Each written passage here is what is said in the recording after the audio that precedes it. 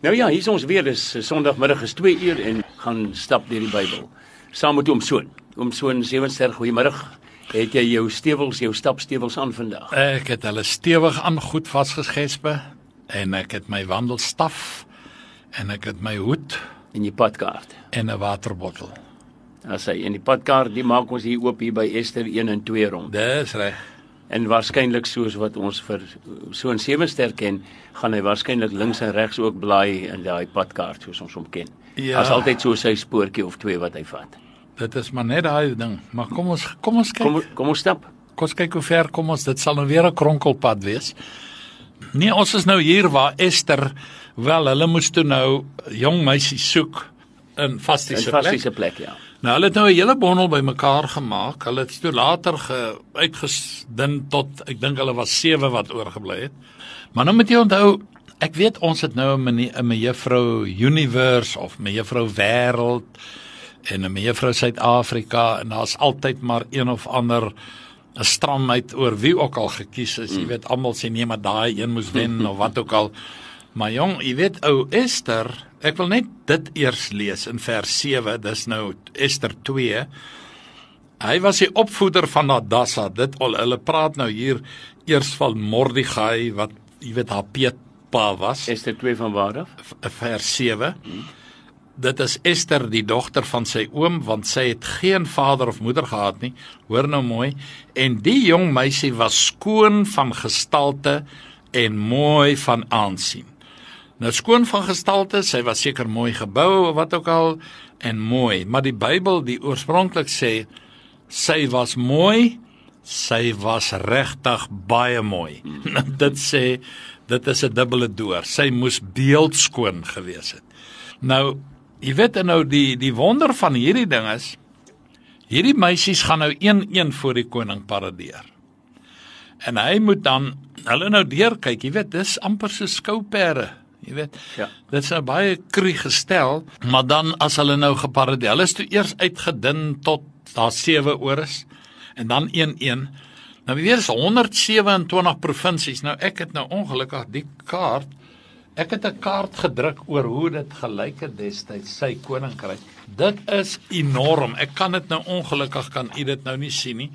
Maar jy weet, dit het nou ingesluit Turkye en Saudi-Arabië en Afghanistan en Pakistan en Oezbekistan en Turkye en Sirië.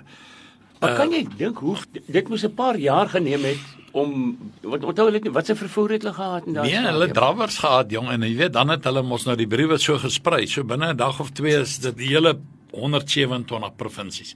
Hierdie lot hardloop tot by daai pos en daarvan, jy weet, die een ou sal draf tot hier by die tonnel, jy weet, en dan die een ou hol hy weer tot in die Parel. So die werk van daai ou was hy was 'n koninklike Hy was 'n drawer, ja.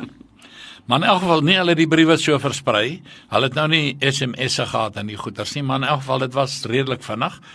En toe moes hulle nou in elke provinsie, het hulle seker streekskompetisies gehou.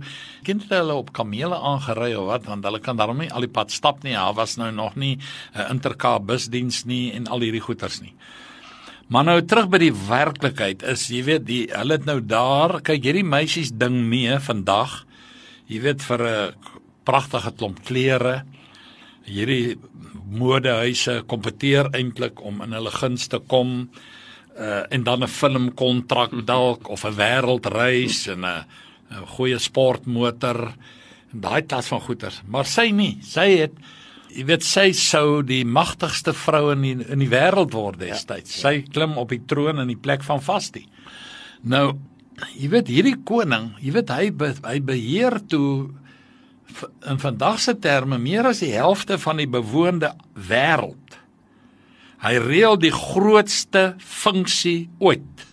Al hierdie mense wat meedoen aan die ding, die beoordelaars, die meisies, jy weet hoe hulle skoonheidsmiddels gegee het. En niemand, hulle besef nie, man, julle almal, al hierdie gewerkery en gewerskap het seker gelyk soos in 'n muurnes, was julle almal maar net klein piontjies op God se skaakbord. Ek het my meisie, wat ek daar gaan sit, julle kan nou rondskarrel as julle wil, sy slaag 'n oormerk vir die werk, en Mordegai het ook sy werk.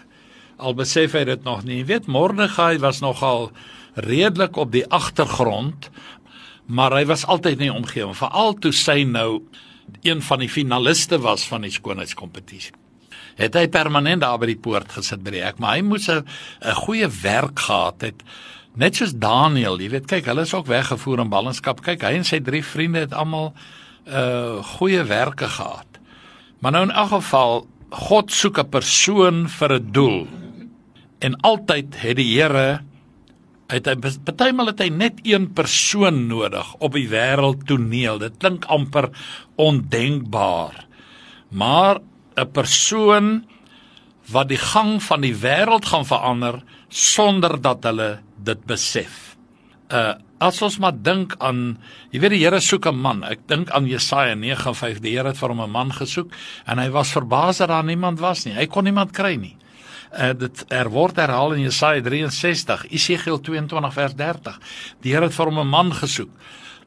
Samuel sê vir Saul, God het vir hom 'n man na sy hart gesoek. Maar op die Here se platform, daar in Esther 2 vers 5, daar was die oorspronklike taal en die Engels sê 'n sekere Joodse man, nie sommer enige ou daar nie. 'n sekere, die Engels sê 'a certain Jew, 'n spesifieke Jood, in die vesting Susan met die naam van Mordegai, die seun van Jaar, die seun van Simei, die seun van Kis, 'n Benjaminiet. En wie hy, as jy hom gaan lees, is dit presies dieselfde geslagsregister as koning Saul. Hy staan presies so in daai volgorde. Dit is hoekom Haman die Jode so gehaat het, want hulle het geweet, hulle het my olieoupa doodgekap. Nou terug by die realiteit. Jy weet, God is so spesifiek. Hy soek 'n man na sy hart. Ons dink aan Dawid. Onthou, Dawid was nie sondeloos nie. Maar ons het baie lang tyd aan Dawid se lewe spandeer, destyds toe ons daar was, is 'n hele paar maande gelede, many moons ago, maar hy was die man na God se hart, hy was die ou wat, is daar 'n goeie Afrikaans vir go-getter, hy was 'n go-getter. Ons vat Moses, die Here sorg dat daar 'n heidense prinses is, wat hom daar uit die mandjie uithaal en hom gaan grootmaak, sonder dat sy dit besef. Josef, jy weet, hy beland in die Egipte, totale heidendom, sy broers verkoop hom. Hy het alle rede gehad om hulle so kwaad te wees. Kyk, hy het toe aan Potifar sy Potifar is toe weg op 'n sakereis, hier kom hierdie vrou, sy vrou, en sy wil hier aan Moses beter. Aan Josef. Aan Josef bedoel ek, en sy hol weg. Hy hardloop weg. Maar nou terug by die realiteit. So die Here Moshe Dayan gehad in die 6-daagse oorlog. So die Here Chaim Wiseman gehad, wat die visie gehad het, ons moet weer 'n eie land, ons moet dit gaan terugeis. Hulle was verstrooi oor die aarde, maar die Here het nooit die mandaat of die kaart en transport of die titelakte van Israel is in die hemel geregistreer, nie by 'n aktekantoor nie. En as jy hierdie wêreldkaart neem, waarvan ek nou maar hier 'n fotostatiese afdrukkie het, en jy kyk hoe groot die Arabiese wêreld vandag is, en daar, man, is amper 'n potloodstreepietjie, daar lê Israel, hy is so groot soos die Kruger Wildtuin, en hulle wil dit ook hê. Dan sê ek, net die Here sal dit beskik, dat hulle dit kan bou. Ek kan nou baie goeters hieroor vertel, omdat dit my passie is, maar ek gaan nie nou daaroor praat nie. Maar ek dink aan selfs Winston Churchill. Jy weet, hy was die dryfveer agter om hierdie ding te laat realiseer dat hulle moet terug in hulle land.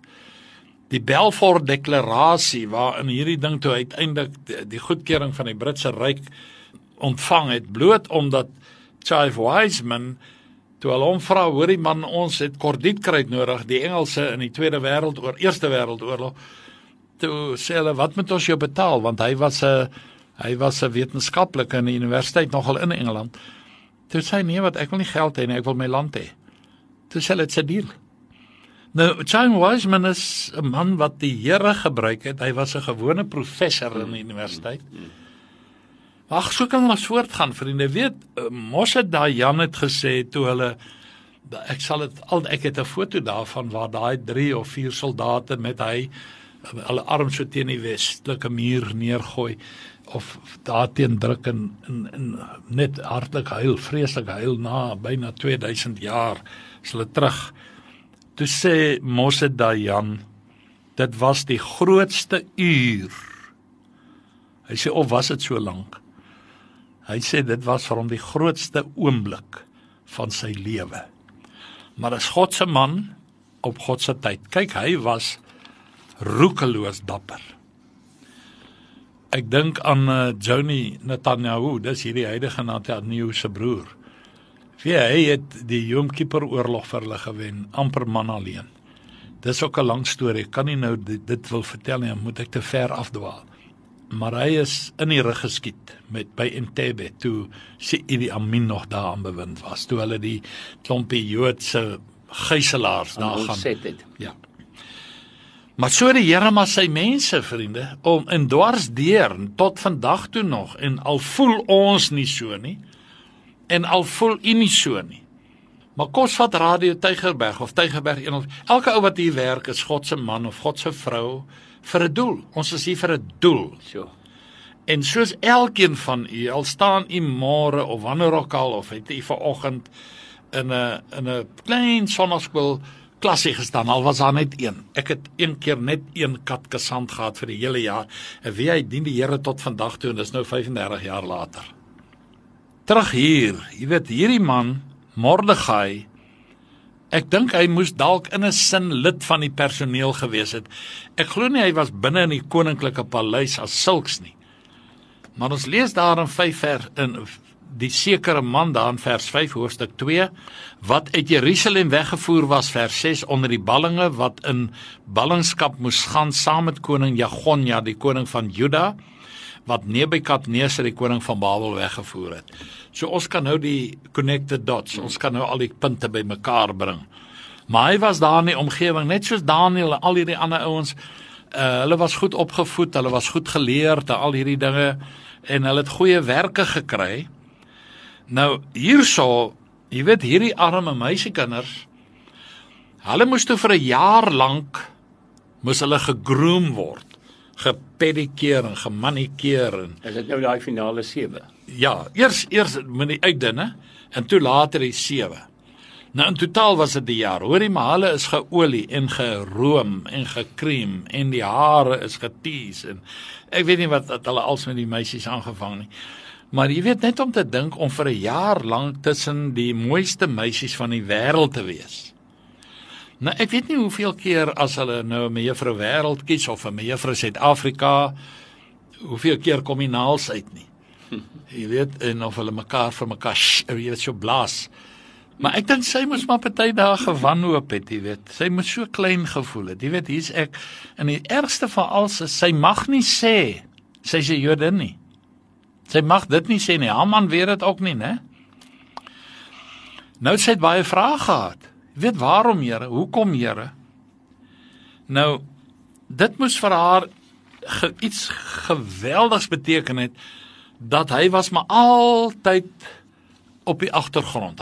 Sy het net altyd geweet, hy's daar. En dan lees ek in 2 vers 20 vir u, Esther het haar afkoms en haar volk nie te kenne gegee nie, soos Mordegai haar beveel het. En Esther het die bevel van Mordegai opgevolg, soos toe sy by hom opgevoed is. Soos hy het gedoen, as hierdie oom praat, dan vra ek nie vra nie, ek doen wat hy sê. Dis sy en die koning alleen nou in hierdie stadium, en sy moes toe nou, jy weet, na al hierdie rome en goeters wat hulle gesmeer het, hier staan sy nou, en sy is nou gemake-up. Maar weet wat vir my ook mooi was, ek het dit gelees en ek het gedag, hoorie, ek het nogal hier geskryf in my Bybel. Ek wil eers dit lees daar in 2 vers 15. Toe die beurt van Esther, die dogter van Abigail, die oom van Mordegai, wat haar as sy dogter aangeneem het, kom om in te gaan na die koning, het sy niks verlang nie. Met ander woorde, sy het nie 'n wenslysie gehad. Hoor jy, ek wil so 'n handsak hê en ek wil sulke skoentjies hê en die polvye moet so hoog wees en ek wil so 'n ring hê en ek wil dit. Sy het gesê, ag nee wat, ek is 'n plain Jane. What you see is what you get. En sy het net gegaan en sy sê sy het niks verlang nie, behalwe dat Hegai, die hofdienaar van die koning wat die vroue bewaak, gesê het, en Esther het guns gevind in die oë van almal. Sy het gesê, nee, wat jy vir my gee, alles, ek vat wat jy gee, en dis alright. Ek het nie 'n wenslysie nie. Nou het ek gewonder, vriende, ek wil 'n paar vrae vra. Is dit, jy weet, het hierdie vrou, sy het nou niks geëis nie. Nou is daar baie mense wat 'n kleintjie dood het aan skoonheidskompetisies. Nou wil ek vra, is daar enige iets goeds in 'n skoonheidskompetisie? Wat sou u sê? Jy moet maar self daar praat, nee, dis 'n goddelose besigheid ensovoorts. Dan sê ek, moenie te gou praat nie. Jy weet, die Here het 'n skoonheidskompetisie. Jy weet in Psalm 45 sê, as die koning jou skoonheid begeer, want hy is jou Heer, dit beteken hy is jou bruidegom, buig jou voor hom neer. En dan in Psalm 149 vers 4, he beautifies the meek with salvation. Hy versier die verootmoediges, of die ootmoediges, met heil. Nou al wat dit beteken is, ons is almal permanent in 'n beauty parlor. Ja. En weet hoekom? Want jou stilte tyd word jou geestelike beauty parlor. Daar word jy mooi gemaak. Jou beauty treatment is wanneer jy tyd deurbring met die Bybel. So sien jouself dan in die toekoms, en nou gaan die mense miskien dalk meer getroude doen, want hoe meer jy met die woord van God spandeer en in gebed spandeer, hoe mooier word jy, geestelik. Kyk, ek word al leliker, dit weet ek, dit hoef u nie vir my te sê nie, ek sê dit elke môre vir myself in die spieël, maar geestelik, en ek dink nie, ek loop nie daarmee te koop nie, al wat ek weet, ek spandeer baie tyd met die Bybel en met God se woord, en, ek probeer nie my eie beeld blaas nie, ek sê maar net realiteite. So onthou net, as jy stilte tyd hou, is nie tyd vermors nie. Dit was tyd in 'n beauty parlor. Wat is vir jou die belangrikste? Om 'n doodgelukkige, normale, eenvoudige lewe te voer? Of om onder abnormale, moeilike omstandighede jouself te bevind, maar wetende dat ek hier binne God se wil is? Watter een sal jy kies? Jy weet, ek sê, as die Here jou geroep het, dan gee jy nie om wat die omstandighede is. Ek kan maar net uit ervaring praat. Ek weet wat dit is om vir 5 jaar sonder 'n inkomste te sit, terwyl ek geswat het. So. Ek het nie geld gehad nie, maar ek het in die geloof uitgestap. Ek het 'n klompie geld gehad so vir my eerste jaar. Ek wil een insident vertel, vriende. Net om te wys, al is jy in watse verknorsing, maar jy weet ek is daar, omdat die Here my daar geplaas het. Ek sal dit nooit vergeet nie. Hardes was nog 'n ou klein seentjie, man. Was in my eerste jaar. Toe word ek genooi om in die Vrystaat 'n diens te gaan hou. Die dominee was weg. Ek sê vir my vrou, ons het geld om soontoe te ry. Ek het 'n ou klein Colt karretjie gehad, daai boggelrug karretjies. Die agterste sitplek plat geslaan en hy daar gelê en slaap, Hardes. Ons ry, ek sê vir ons nie geld om terug te kom nie. Sy sê die Here sal voorsien. Ek ry soontoe, ek preek die oggend. Ek kom in die konsistorie na die diens en ek hoor hoe die kerkraad onder mekaar beklei, waar gaan hierdie ou vandag eet? Ek het laas die beurt gehad. Dit was nou jou beurt en nou wil jy nie. En ek stap en ek sê, hoor die mense, moenie julle bekommer nie. Ons het 'n uitnodiging, maar ek lieg toe. Maar dit is dis krygslus. Net so Samuel moes lieg toe die Here sê, jong, gaan salf Dawid, toe sê Here, maar Saul sal my doodmaak. Sy man sê, jag 'n koei aan en sê jy gaan offer. Ek sê toe nee, moenie worry nie, ons sal regkom. Ons het daai hele dag onder 'n bloekomboom gesit sonder nat of droog oor ons lippe. Ek kom die aand na die diens, kom in die konsistorie. Nou destyds het hulle jou so R10 gegee of wat ook al. Nou dit sou, daai jare kon jy nog 'n klompie petrol koop daarvoor. En ek kom daar en hier gee hulle vir my 'n cheque. Nou wat maak jy 8:30 in die aand in die Vrystaat, als is toe, met 'n cheque?